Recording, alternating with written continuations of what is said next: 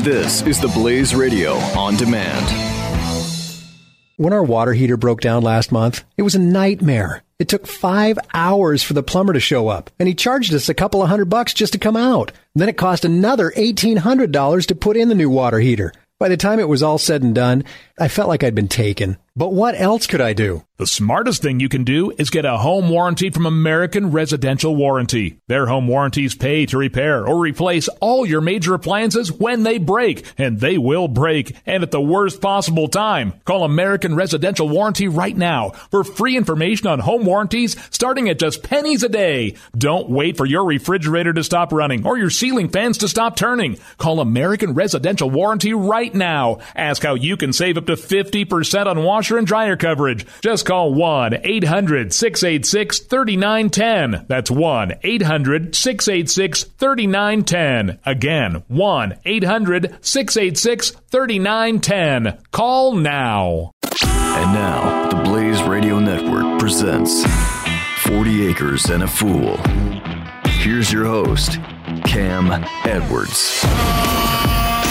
Greetings from the near frontier, and thank you for tuning in to another edition of 40 Acres and a Fool from the Blaze Radio Network. Happy 2016 from the frozen tundra of the 40 Acres. Cam Edwards alongside Missy here at the kitchen table. Happy New Year. Happy New Year. The new year came in and it got really cold. Yes, it was crazy. It was so warm and humid on Christmas Day that I was trying to ice cookies and the icing wouldn't set, because it was just so humid in the house. The gingerbread house kept going lilting over to one side. It was not a good thing. And Old Man Sanders, I saw somebody describe Bernie Sanders as Old Man Sanders on Twitter, and it just cracked me up, because Old Man Sanders was complaining, it's something, it's climate change, it's not supposed to be 70 degrees on Christmas. And somebody noted on Twitter that Old Man Sanders isn't talking much about climate change now that it's, cold again, and it's just like it's supposed to be in January. So, we have El Nino or something, wasn't it? I don't know. Yeah, I think so. Anyway, we have nothing to really complain about weather-wise here in Virginia. A little wet, but nothing like the flooding that some of our friends have gone through in St. Louis, and no big, snowfalls that have kept us trapped inside the house. So, I'll be okay with the cold. Yep. Today was just the first day, though, of many that we will have of hauling water out of the house to water the animals, because even though I was able to break the top layer of the goat's water and the chicken's water, the hog's water was low enough that I was like, and the hose was frozen. So back into the house with a big old 5-gallon white pail. I think I need to hit our friend up for a couple extra, because the ones that we have, the handles have broken, so it's not easy to carry them in and out. But I think I might be able to trade her. Well, no, I found one down in the greenhouse. Oh, that's good. So I just snapped a lid on it, was able to use it. But yeah, I don't have that many with handles that work anymore. So I think I'm going to need to call her this week and do a trade. Maybe give her some fertile eggs for a couple of buckets.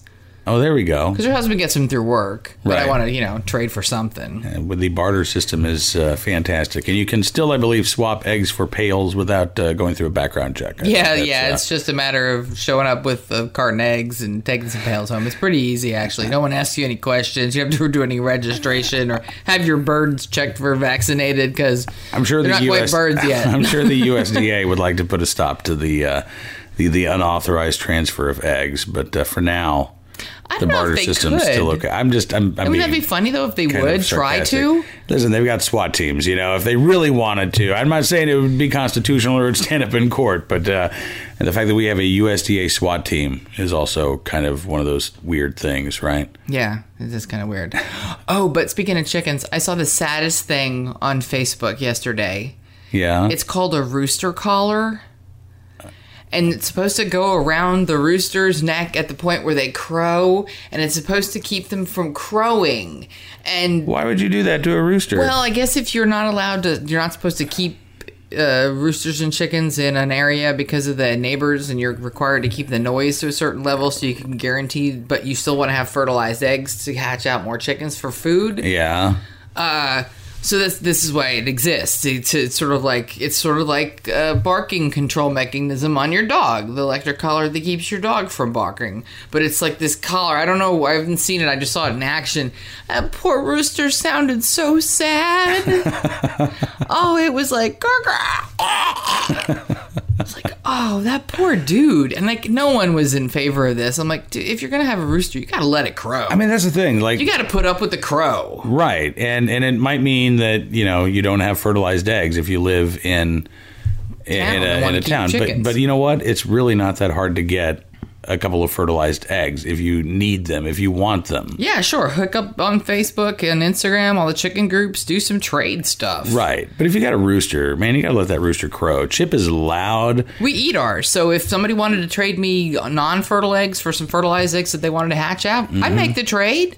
We get 6 eggs a day. Yeah. Yeah. So, but yeah, I mean, seriously, our rooster is loud and he starts early, man. And roosters. That's one of the funny things when people come visit us for the first time, and they don't have any experience. They're like us. Like when we first started raising chickens, we didn't realize this either. Because in the movies, you see like the day start and the sun rises and right, and then that's the last time you hear the rooster, because the rooster is there as a plot device. But if the film actually followed the rooster throughout the course of the day, what you would see is the rooster all day long at random times crowing for no good reason. Maybe he's calling out to everybody to make sure they can all hear him. Maybe he's just loud and proud about his spot. I don't know what. And what's funny is when we had multiple roosters, they would stake out their own points. They would not be necessarily in sight of one another, but they would call out to one another. So you'd hear one rooster, and then Ned and Chip and but what's funny is this. I don't know if it was necessarily. Call back.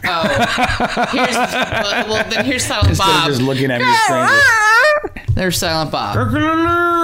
Right. Anyway, I don't think it was necessarily all day long, back and forth, a call and response. I don't know if it was call and response as much as it was, I'm gonna have the last word. No, I'm gonna have the last word. I'm gonna have the last word, because they were both kind of right. Well, when you have chickens, you actually you make up the chicken conversations, and so for me, it was always, "Hey Chip, hey Bob, hey Chip, hey Bob, hey Bob, hey Chip." Yeah, just again, repeat ad nauseum. Because they have like a 30-second memory or something silly. What's funny today is towards the end of the day, I have been keeping the chickens penned up in the coop chicken wire area around the pen. Yeah, because we saw the fox, and we saw the fox once, but I haven't seen the fox come back. I haven't seen it in a while, but it's been really nice. So I was like, the nice days are always the days they sneak in. So I've been trying to make it, I'm mixing it up. I'm letting them out, but when I let them out with the goats, and then when the goats wander, it keeps the foxes away. Okay. Because they're all bigger and they're not going to mess with them. Anyway, so I went to open up the gate to let the girls out, and there were like 4 that were like, they kept running into the chicken wire like it was some invisible barrier they couldn't figure out how to get past. And I was just like, I'm like trying to scare them away, and they just kept looking at me like, the heck with you, I'm gonna get through this invisible barrier. And it was hilarious because chickens are so dumb. You could draw a line for them, and or drag them by a rope, and they would still want to do what they want to. Right. It was hilarious. So I'm just like watching them, and the feed is already out. All the chickens, the smart ones, have figured out how to get through the door, and there are these 4 barred rocks that are just in unison, just going back and forth and back and forth and back and forth in front of this invisible barrier that they keep trying to get through. And they were so confused. But it's that time every night when I go out with food. Right. It's just the barred rocks. It's not the other chickens. Okay. It's just those 6 girls. They all think that they can get through this invisible barrier. Like, I know I can get to the food. It's hilarious. It's weird. Maybe the barred rock's eyesight isn't quite as good as... I guess they can't see the chicken wire, but it's really funny.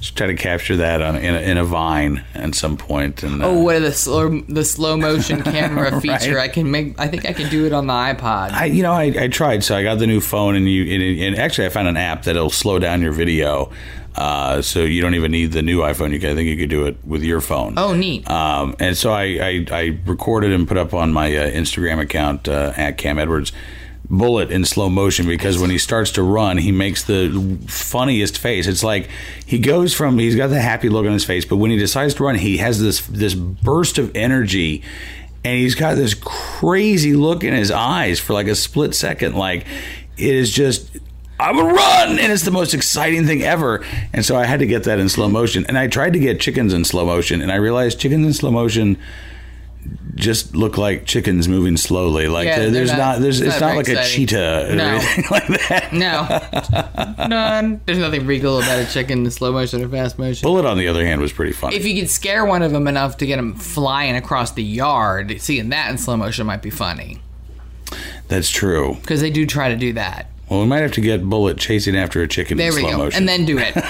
Torture a chicken for no good reason for film. Yay, us. It's not torture.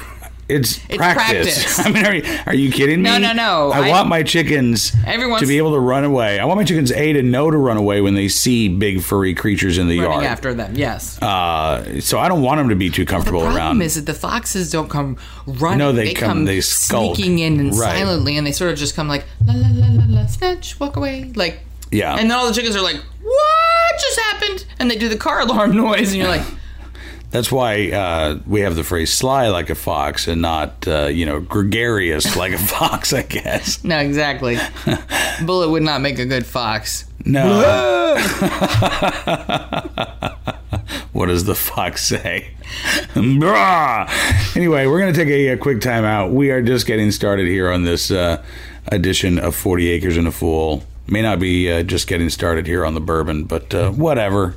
It's early. Oh, and Bullet is paying us a visit here. All right, well, we'll be right back with much more 40 Acres and a Fool from the Blaze Radio Network right after this. You're listening to 40 Acres and a Fool with Cam Edwards on the Blaze Radio Network.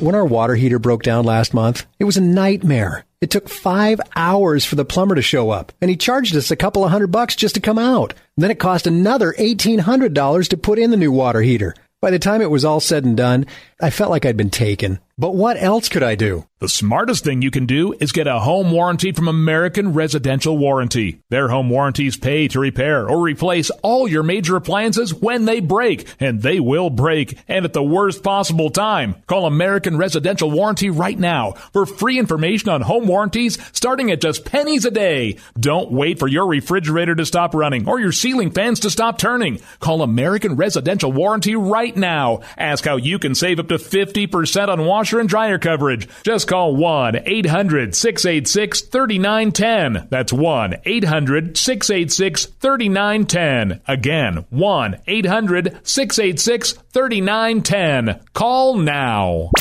40 Acres and a Fool with Cam Edwards on the Blaze Radio Network. Welcome back to 40 Acres and a Fool from the Blaze Radio Network. Cam Edwards, Missy, and Bullet, the cutest dog in the world, at our feet at the kitchen table. You may hear panting in the background. That'd be Bullet. We turned off the washer and the dryer, but the refrigerator may kick on every now and then, and there's really nothing we can do about the panting dog. The dog will snore or pant. Hopefully, panting, I think, might be better than snoring. I would think snoring would send a subliminal message that this is boring and you shouldn't listen to it. If it's panting, it's maybe it's hot farm talk. I don't know. He snores underneath my desk all day. I know. He just sleeps underneath my desk while I'm at work. Yep. On his crate, and he's like, snore, snore, snore. So I can't remember. There's this tradition, I think it's in Iceland, that on Christmas Eve, everyone gets a book to read. And they sort of go off in their own place and read a book for the rest of the evening, waiting for Santa Claus to show up. Oh, seriously? That's the coolest tradition ever. Right. Well, I think I read about it too late, so I think we're going to do it next year. But that doesn't mean that in our family, we always do books for Christmas. It's sort of not a question. Right. It's kind of funny that I see the Goodreads. I keep track of my books on Goodreads sometimes, and they have this set your reading goal for 2016. I'm like, why do I need a reading goal? I read all the time. But I realize that reading goals are for people who don't read. Yeah. And they have to make themselves try to read something every once in a while. I set, the last time I was on Goodreads, it gave me that option. I was like, all right, I'll set one. Just, because I'm curious to see if it keeps track. And I mean, I go in bursts. Like I'll read. And then I'll remember, I haven't updated my Goodreads. Yeah. So I'll like update. Yes. Right. So that's how I do my Goodreads. So I did set a goal for 52 books, which 1 a week. Yeah. Which is crazy for you. It's pretty It's more slow. like you could do 365.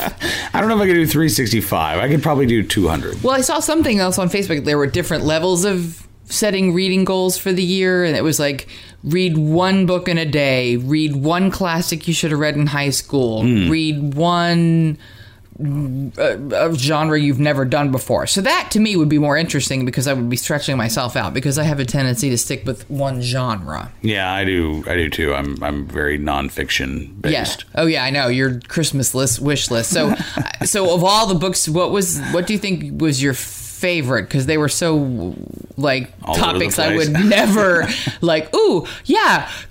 I think Kim wants this book. Like seriously, it was like okay. So what? So of all the ones I think you've read them all, haven't you? I've read most of them. So which one was of all the crazy weirdness? What was your favorite? Well, actually, I guess I need to describe. Like, I think I've said it. Like there were a lot of like anti-communist books from the 1950s and the 1940s, and then there was some really obscure like Virginia history. And then what was the one that you're thinking of? Oh, and then there was the John Dos Passos. That guy who's a biography. He's seriously one of the most fascinating men on earth. Oh yeah. If there was a poster, he'd be on it. Like the dude who's the most this guy's got to be as like right up there. I mean, like so that's the thing. So okay, so like I said, if there's a theme, and these are books that when I'm reading a book and I run across a book. I'm like, oh, okay. So I'm going to read that book. I go online. I go to Abe Books. I put it in my wish list so I can keep track of it. Tangential tree reader. Yeah, like basically. The more books you read, the more books you want to read, and it starts to just grow into this. But then you develop a knowledge base, and you develop a pretty wide knowledge base, and you're reading. Yeah, because you're 30 to 50s American communist history right now, right? 30s to 50s history, I think, is right now anyway. But yeah, a lot of it's like the communists. A lot of it are the people who were communists who left communism. I'm fascinated by that. I'm fascinated by, and there was a whole genre. I mean, there really was, there were a lot of books published by people who were, and they were writers before, or they were spies and they wrote their memoirs. And they were a lot like that TV show that we love to watch. The Americans. Like, oh yeah. I'm like listening to you tell me stories about these people like, ooh, that sounds like a plot. Yeah, so John Dos Passos was a really interesting guy, and he's one of those guys. I never really learned about John Dos Passos. He was a big writer in the 1920s, contemporaneous with Hemingway and F. Scott Fitzgerald. I never read any of his stuff, and I'm older than you, and so I'm an English major. So his big books. So he was really like critically popular, not necessarily commercially popular, but he was critically popular on the left. And he wrote a trilogy. It's called the USA Trilogy. And it was basically this panoramic look at America from right before World War I on through, I think, like the end of the 1920s. Okay. So history? History. But no, it was fiction. But It was fiction, but he also had like these literary devices. Because this was very, intellectual, very avant-garde literature. So he had these literary devices. One was called the camera eye, which was written largely from an autobiographical perspective, and the other was called newsreels, where he like biographical sketches of real people, and that part was almost was history almost. Okay. Anyway, critically acclaimed, didn't sell very much.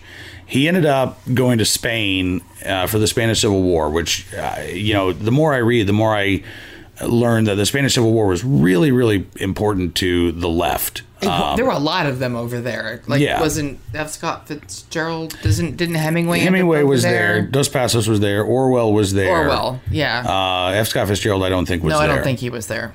But and so you had everybody from the communists to the socialists to liberals.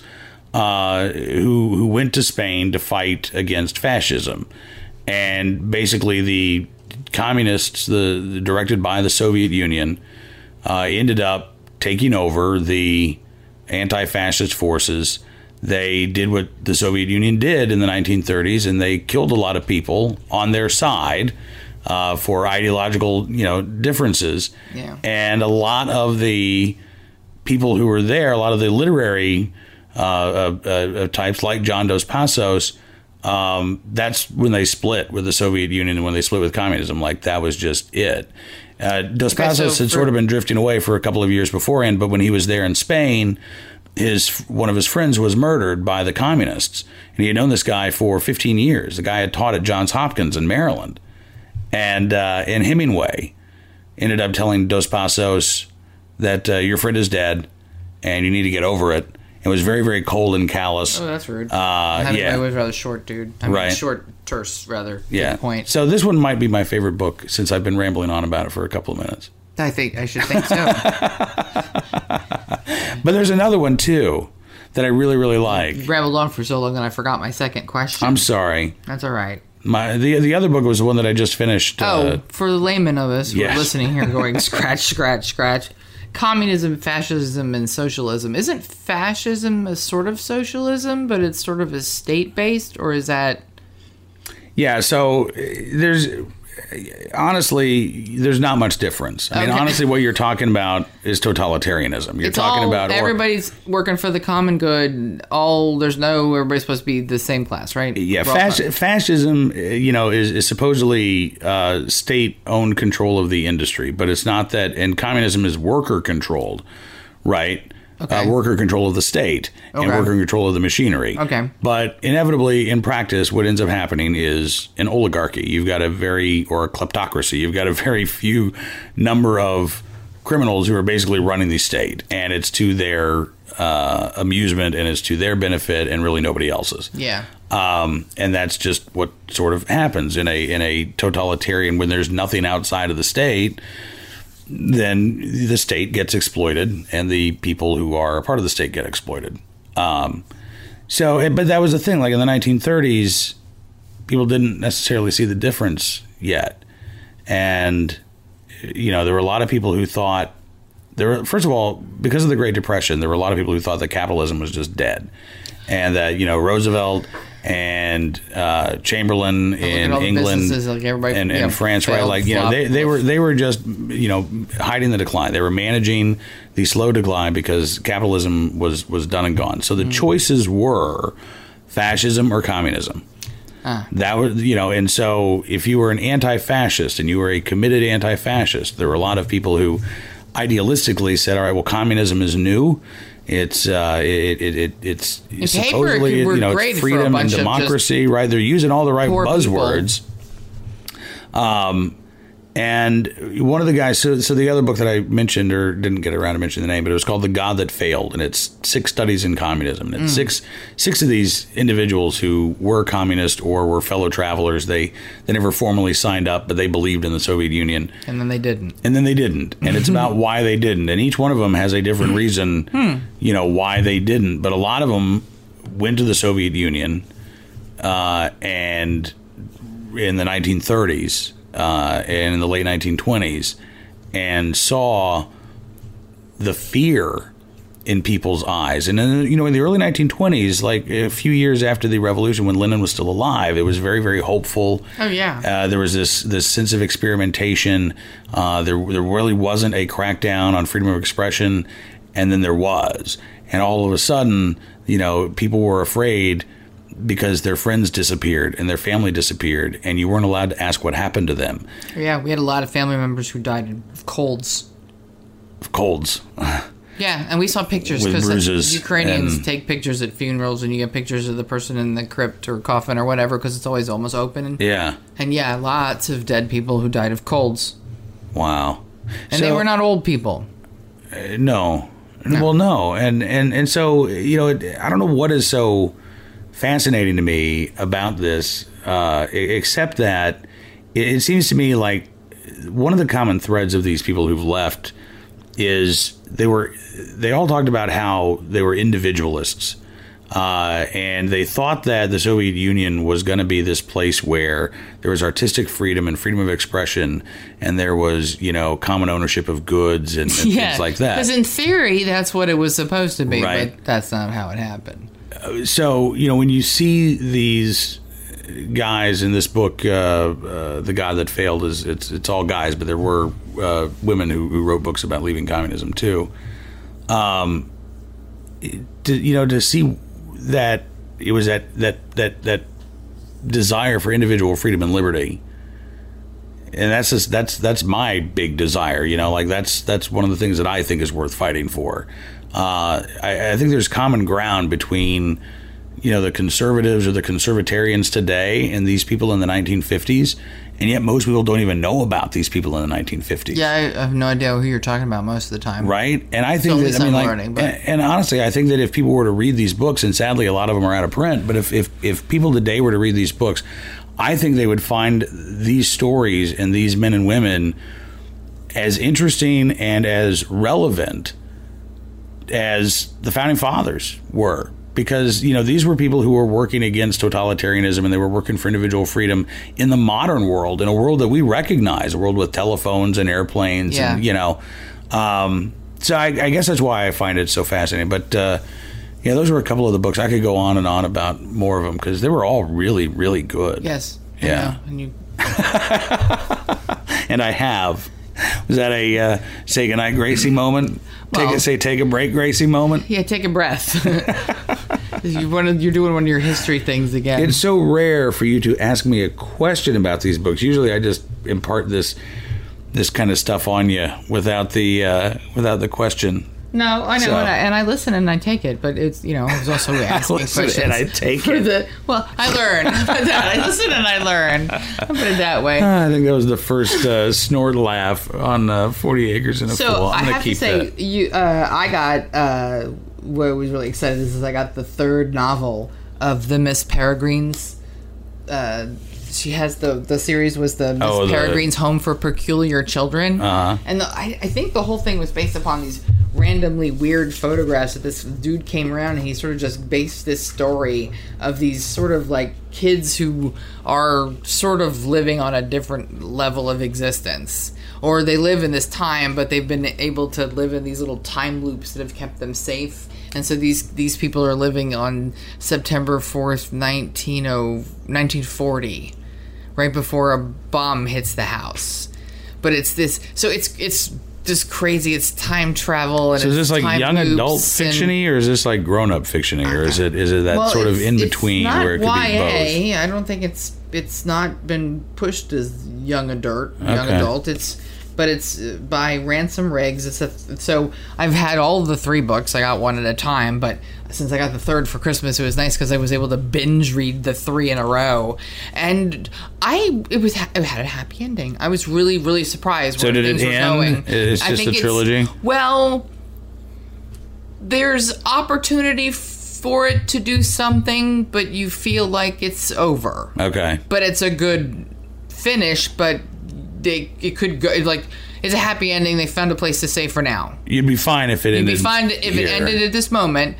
But if they could continue. It could continue. Okay. It'd be interesting. Huh. Everyone who's read the series and the reviews that I saw all think that this is the last.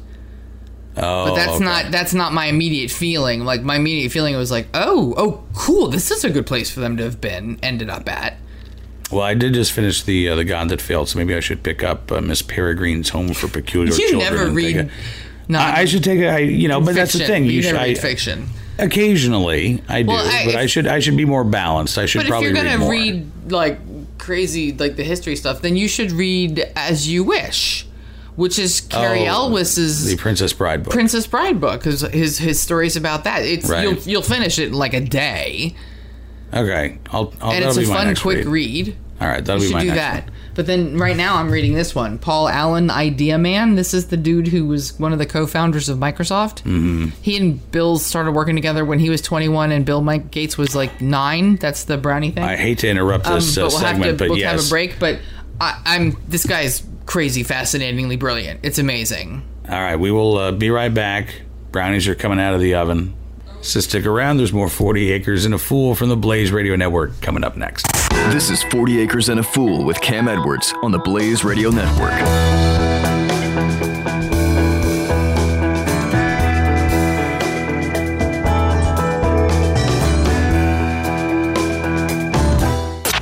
Don't miss the Morning Blaze with Doc and Skip. All right, so just so we're clear now too, the apps of the week now sometimes cost $30 a month. No, the app is free. The service that the app provides has a cost. Are you a politician? What do you mean? Who are you, Paul Ryan? The app. I'm telling you, the app is what. Who are you, actually Lindsey get Graham? this Who are you, Fancy Hands? Hey, what does the app do then aside from hands? The Morning Blaze with Doc and Skip. Weekday mornings, 6 to 9 Eastern on the Blaze Radio Network. 40 Acres and a Fool with Cam Edwards returns now on the Blaze Radio Network. It's 40 Acres and a Fool from the Blaze Radio Network, where the brownies are cooling, and so we're continuing on with our conversation. Yes. And by the time we finish, it'll be ready to, right? The brownies will be ready to eat. It depends on how long you talk about this topic, like you did about your books. Suppose if you talk about this like you talk about your books, yeah, they'll be cool enough to cut. I'm going to pause this for a second. I'm sorry. No, that's great. No, that's fine. We're going to continue this. I want to pause this for a second. I just want to have a private word with my wife for just one moment. And we're back.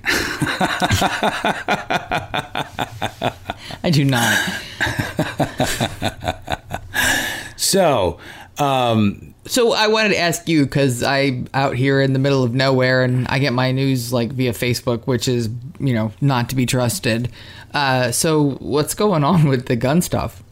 I am your most trusted newsman, right? Oh, you're my only newsman and you're my most trusted, because, what's really funny is like I had people on the other side who used to say, well, he only feeds you the information that he wants you to know. I'm like, actually, he tells me the truth about everything on both sides of the issues. So it's nothing that I've ever had to worry about as far as you not telling me what's going on. I think if people listen to NRA News Cam and Company, they know that, oftentimes I will play devil's advocate. When we have a pro-gun person on, I'll say, all right, well, the gun control advocate would say this. And I don't construct a straw man argument. I actually present the argument that would be presented by a gun control advocate, which is because they're bad and they hurt people.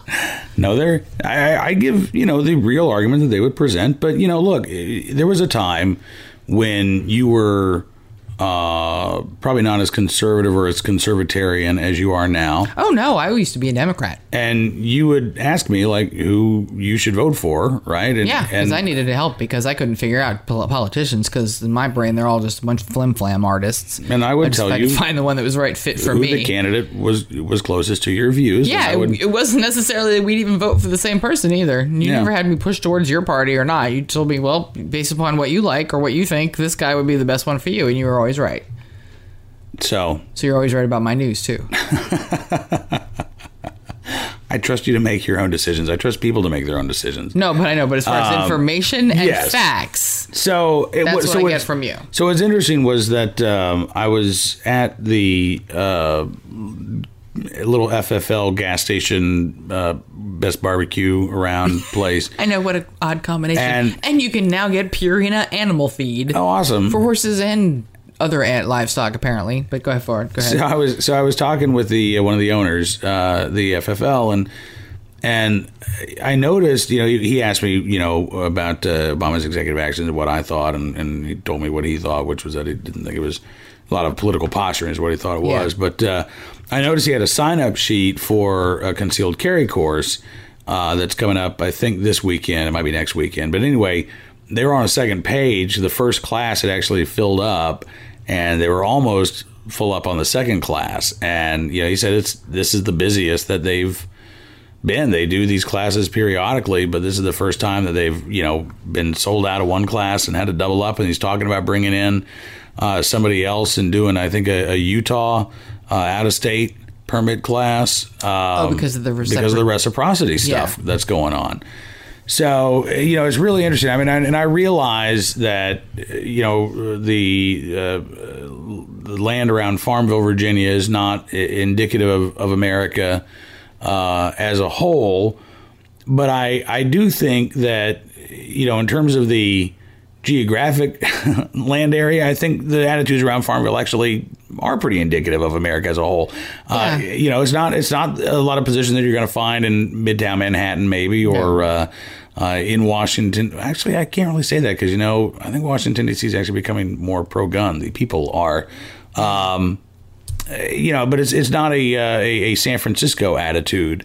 No, I mean, there's a lot of people who do a lot of hunting around here. I'm actually, like you said, it's more surprising that there are that many people that are actually signing up for a class, because I would have thought they would have already had that been the thing, that was already done and done. But so, wow. Like around here, you would have thought that gun ownership and concealed carry would have sort of reached its saturation point. Yeah. Like those who wanted their concealed carry license, those who wanted to own a gun already did so. Right. But I guess not. Yeah. So the fact that the interest is so high, I think is... Have you seen that one meme all over the place? Obama is one of the best gun salesmen ever. Oh, yeah. Yeah. Well, look, it's sad because sometimes the media... I don't think they're doing it quite as much as they did, but the media used to put out this idea that the NRA caused this. Oh, I know. Right, like President Obama would propose gun control. The NRA would say, it's coming for your guns, and then everybody would go buy guns. And what happens is Americans don't need to be told when the president says, hey, I'm going to make gun control a priority. Americans don't need to be told by the NRA or anybody else, hey, go buy a gun. No, everyone has access to the information at a moment's notice anymore. It's not like you have to wait for information to come to you. And what's happening, what we've seen over the past 3 years or so is that there's been this, I think, pretty steady move away from the anti-gun positions. And then it sort of spiked when there's been big events like the attack in San Bernardino or President Obama saying, all right, I'm going to make gun control a priority. Yeah. But, I keep reading these news stories about like the gun sales, and a lot of the people that are quoted who are first-time gun owners, they're not like wild-eyed crazy saying, they're running in there and like, I want a gun, give me a gun now, I gotta get a gun, I'm afraid. Well, no. Right? They're saying like, I've been thinking about this for a while. It was San Bernardino that made me decide I really want to be able to protect myself. Yeah. And they're not just buying a gun and then putting it on a shelf somewhere. They want to know where they can get their concealed carry license. Do you offer training here? Where's the nearest range? They want this. They're thinking about this. They want to learn how to be responsible. Exactly. But I think there are a lot of those myths that anti-gun folks push out, and we saw the president say this in his speech this week. I mean, he really sort of put forth this idea that if you are a gun owner, then you don't care about kids being killed. Says right? The Democratic Party that supports Planned Parenthood. But it amazes me that this is also the same guy who said he couldn't figure out, and what a shame it was that this debate had gotten so partisan. He created this. Well, it's certainly not helping. I mean, look, I always talk about on the show the single mom. I mean, you're sort of the person that I think about when I talk about gun control groups. I know you're not a single mom now. No, but when we met, I was a single mom and I lived in a housing project and I was living in a state where I wasn't allowed to own a gun. It would have been really. It would have been. I don't want to say tough. Even though my door was shot at by the crazy people who were dealing with my neighbor. Right. I mean, you were allowed, but you would have had to go through all of the paper. No, I don't think so, because I don't know if you can have a gun if you live in Section 8 housing in New Jersey. I don't know. I would imagine that would probably depend on the individual lease, and there very well could have been a provision that you were not allowed to have a firearm in the home. If we had known each other, and if I had known more about this issue, maybe we could have pursued a legal remedy there. But at the time, we didn't. At the time, though, you were a single mom, and even if you had your own place, I had a baseball bat at my door. You would have had to go get your pistol purchase permit. You would have had to, make multiple trips down to the police department while you were putting yourself through school. And I would have had to just get random permission from the sheriff or the person in charge of the county, which is sort of silly and random. My dad had years of problems with that. And you would have been denied or could have been denied for any reason, or no reason at all. Yeah. and you would have been out the fees that you had, paid for. Mm-hmm. That would be if you wanted to get a concealed carry license. But again, just the rigmarole, just the process stops a lot of people. Like you didn't have a car some of the time that you were living there. No. So to have to take time off of work or skip a class, take the bus down to the police department, fill out the paperwork, wait and do whatever else, then wait for the bus to go back, and then pick up your kids. Like if you're a working single mom, each and every one of those steps is a barrier that stops you from, at some point, even thinking about the idea of having a gun for self-defense, because I can go through that. I can't get one anyway. Right, yeah. So you don't even think about it. The idea that we were brought up with, well, you can't have one anyway. And so, you're there in Camden, and you were there in Camden, by the way, when Camden, I think for a couple of years, was the murder capital of the United States. Yes, it was. And every Mischief Night, and for anybody from New Jersey, you know what Mischief Night is. Mischief Night is not a thing from anywhere else. I think it's like that part of the Northeast coast, but it's the night before Halloween.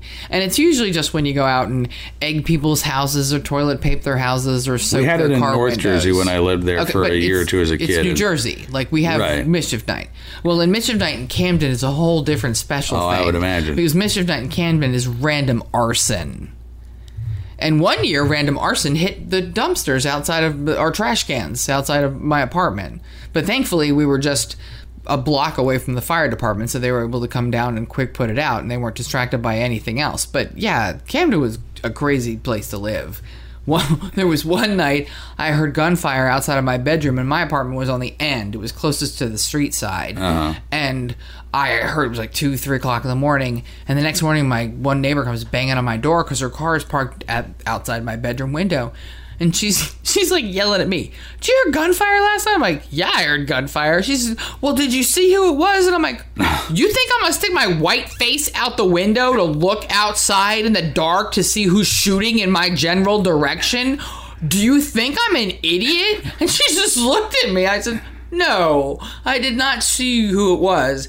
Apparently, there were 2 people shooting at one another, and one person had taken shelter behind the dumpster, and the other person had taken shelter behind her car. Her one car had bullet holes all down the side of it. And this is like 10 feet out of my bedroom window.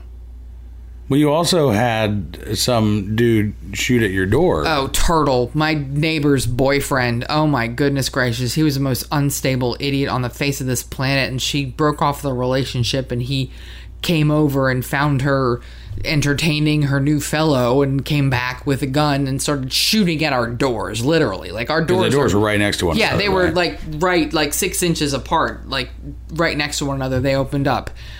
So I'm lying on the floor of my house calling 911, but as Flava Flav says, 911's a joke in Yo Town. Like, they didn't want to hear about guns and domestic violence. They didn't show up for like 2 hours. By then, he was gone. There were holes. He had broken her glass dining room table. It was a mess. What'd you do with the kids? You know what? I think it was late at night that their bedroom was in the back far corner. Yeah. I don't think they actually heard any of this. It's just amazing to me. And this was your everyday life. Well, Turtle didn't show up every day, and thank goodness, because he was just a lost cause. And a lot of times, a lot of us in the neighborhood stuck together and watched each other's kids and stuff. It wasn't something I would want to repeat or have any of my children go over again. But I know that I've talked about this. I've talked about this on NRA News Cam and Company, and I've written about this. But there was that night when you and I hadn't even met yet. But we were, in that talking on the phone for hours at a time stage, right? And then worrying about the phone bill when it came in stage. Yeah, because it was long distance, right? East Coast to mid-United States. Back in the day. Crazy. Back in the day when we had to dial up each other on a landline, right? Kiddies, and you had to pay for long distance. And so we were talking, and I heard gunshots in the background. And I said, "Are you, you okay?" And you didn't say anything.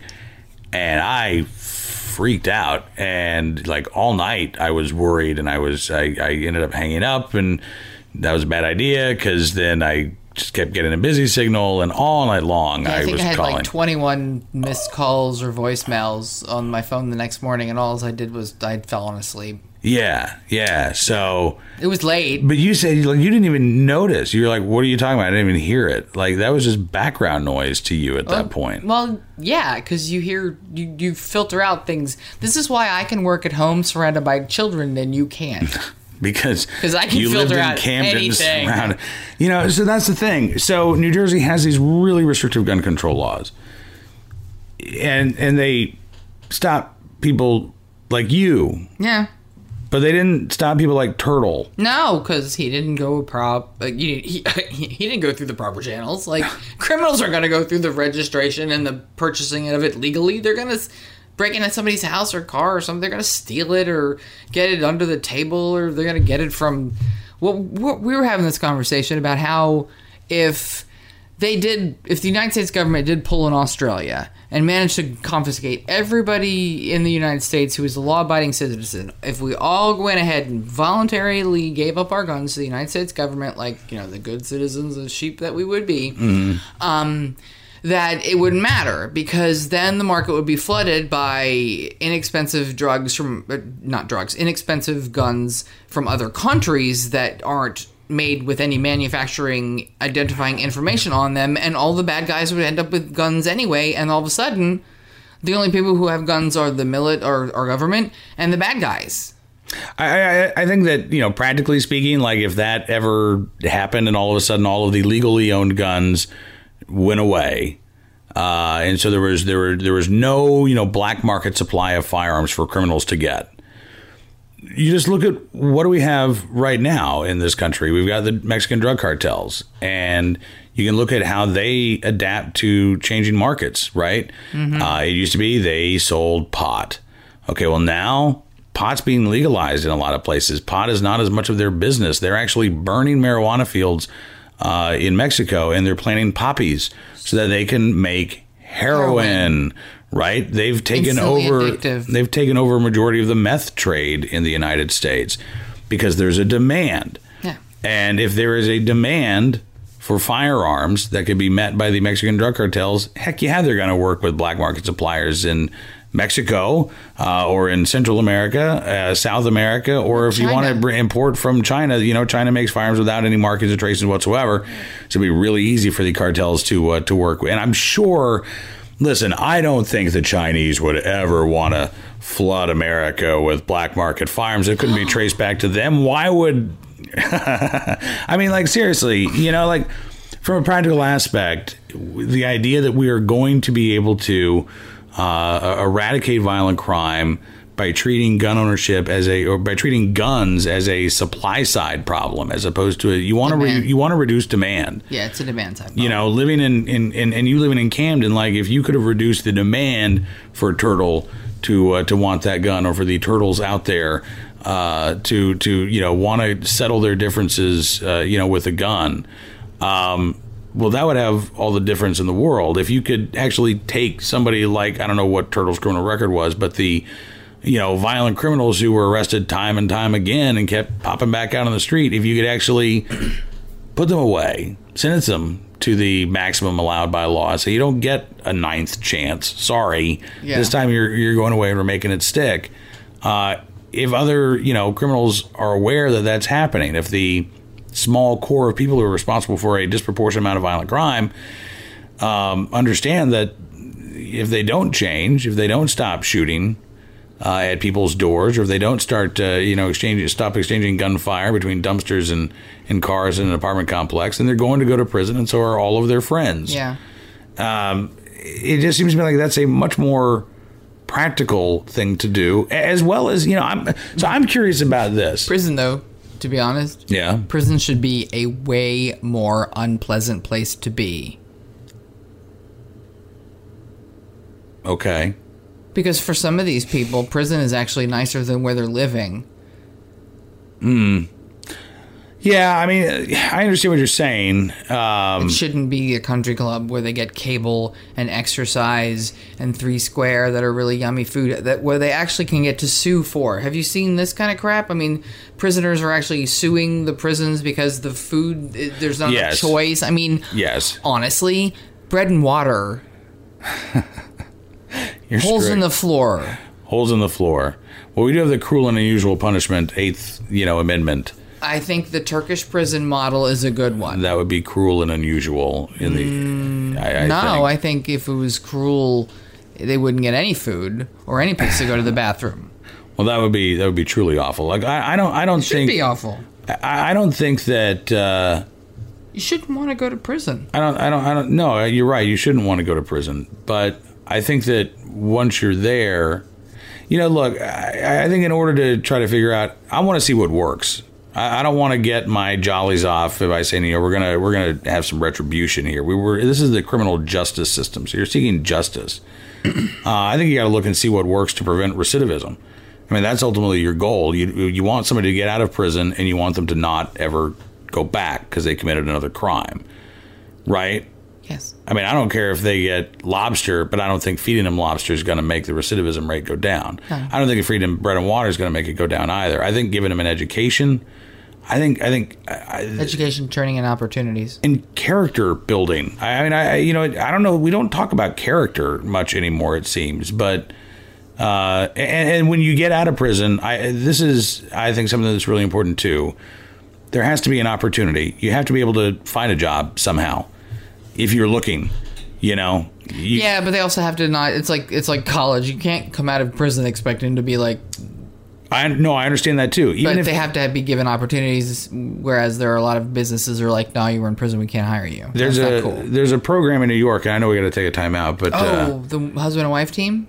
We read about this. Yeah, and they work with inmates as they're coming out, and they start out. A lot of them are starting out like sweeping floors and shoveling snow in the winter, but then they earn a wage, and a lot of them have gone on to actually start their own companies. They've become exterminators. They've become plumbers. Because they're learning a trade and they're learning how to do something, and they're slowly earning their way back into society. And I love that. I can't remember what the name of the place. I'm not going to give a false name, but we both read about it somewhere. Yeah, I remember. And I think there really is something to that. When you've supposedly paid your debt to society, and you're not, and you've walked out the prison doors. I at the same time, I don't necessarily agree with these things that say you can't ask if someone's been in prison. I think that you have the right as an employer to ask these things. I mean, it's on your. But they're starting to say you're not able to ask that question, and I don't agree with that either. But I don't think that I think that these individuals have to be able to have the opportunity to prove themselves at some point. Yeah. All right. Let's take a timeout. I know that this is a really long segment, and this time it wasn't about my favorite book. So stick around. We've got even more 40 Acres and a Fool from the Blaze Radio Network coming up right after this. 40 Acres and a Fool with Cam Edwards on the Blaze Radio Network.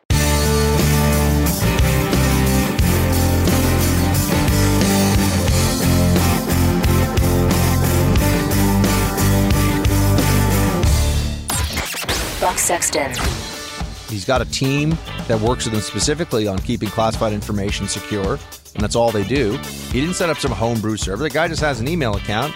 Probably says, hey, Bob, I'll see you today for lunch. But the way this is reported, we're to think that, this is just a commonplace thing now, so everybody does it. So you know what? Let's not hold Hillary accountable for this. She's not going to be. Buck Sexton. Weekdays, noon to 3 p.m. Eastern on the Blaze Radio Network. Welcome back to 40 Acres and a Fool with Cam Edwards on the Blaze Radio Network. Welcome back to 40 Acres and a Fool from the Blaze Radio Network. Cam Edwards, Miss E. All right, the yawns have begun, and the brownies are cool enough to eat, so this is probably going to be a fairly short segment. But I did want to get to an email from John. Our email, of course, is 40acrefool@gmail.com. You can send us questions, comments, complaints, whatever. And then the Instagrams, Cam Edwards and Corny Goat Farm. or the Instagram. So John, one of our neighbors, along with Felicity, said, hey, neighbor, Happy New Year. Since you asked, my resolution is to produce at least one bale of hay off the farm. Not too difficult, really, says John. Simply cut, rake, bale, and store the hay. And before that, I need to clear off the equipment destroying junk on a couple of acres of fescue over at Alvin's old place. And I'll need to get the baler and the rake and the mower running again. It was sort of working 18 years ago when we brought it down here from our old place. And might be a good idea to put up a replacement cover over the Shelter Logic frame so I have a place to store it. But before... All this for a bale? All of this for a bale, yeah. He says, but before all that, I need to finish cross-fencing the 11-acre pasture into 3 paddocks. And he says, that really is the most important farm project. This should be my resolution. Wish me luck. Good luck, John. Yeah, I guess you can have more than one, John, but you're right. It's funny how that starts. Like, okay, well, I want to do this. And it's like all of a sudden now it's a Rube Goldberg machine and all of these intricate steps that need to happen. You would think it would just be... I just need to plant the seed, let it grow, cut it, bale it, and there you go. And then all kinds of different things. Kind of like when we thought with the front pasture that we let our neighbor do, because we've got our neighbor who runs his cattle up in one of our pastures. But the opposite one was just sort of like this empty field that we kept having to hire somebody to bush hog or brush hog, whichever the term may be. And the one year I talked to him, I was like, do you think you could do anything with this if you want to grow or use it for something? And it wasn't just that easy. It was like a couple of turns of going back and forth with a steel disc plow and another kind of thing and a breaky-uppy thing and a make it smaller even more thing. And then it was, so it was a lot of work to prepare the surface. And they actually, one time they were there, a bunch of people pulling giant rocks up out of it. Mm-hmm. So now it's a nice... smooth area. They did spring oaks, and I got I want to say 16 to 20 big round bales. Yeah. There's 6 at the top of the... I'm just gonna ignore them if they ever show up to take them. I'm like, I think those are mine. I think I get last cutsies. We can try to roll them down the hill if they go out of control and all of a sudden, they'd be crash into the house or the pigs or the, I know. I just need to call and say, hey, could you go ahead and put one of those down near my barn, please? I'll take one of those, please. Thank you. Oh, we have plenty of New Year's resolutions of our own, John, but we do. I wish you the best with all of it, and let me know if we can be of any help or service with fencing off the 11 acres. I didn't know anything about fencing other than moving Electronet, so that's what we get to learn. We can cheer. Yay, good fencing. It can be, unskilled labor and learn. I suppose. Right? Yeah. Nothing wrong with that. No, there's not. That's how I learned how to butcher. Exactly. Unskilled labor. And, if we keep doing that sort of stuff, keep learning, then eventually this won't be 40 acres in a fool anymore. It'll be 40 acres in a semi-competent person. So, well, there's always one semi-competent person. There is. The guest each week here on 40 Acres in a Fool, the wonderful Miss E. All right, there are warm brownies, and I want to eat one. So we're going to wrap up here on 40 Acres in a Fool. Thank you so much for being a part of this week's program. Yes. Happy New Year. Happy New Year. And until we talk again, be safe, have fun, live a little, learn a lot, and we'll talk to you soon here on 40 Acres and a Fool. You're listening to 40 Acres and a Fool with Cam Edwards on the Blaze Radio Network.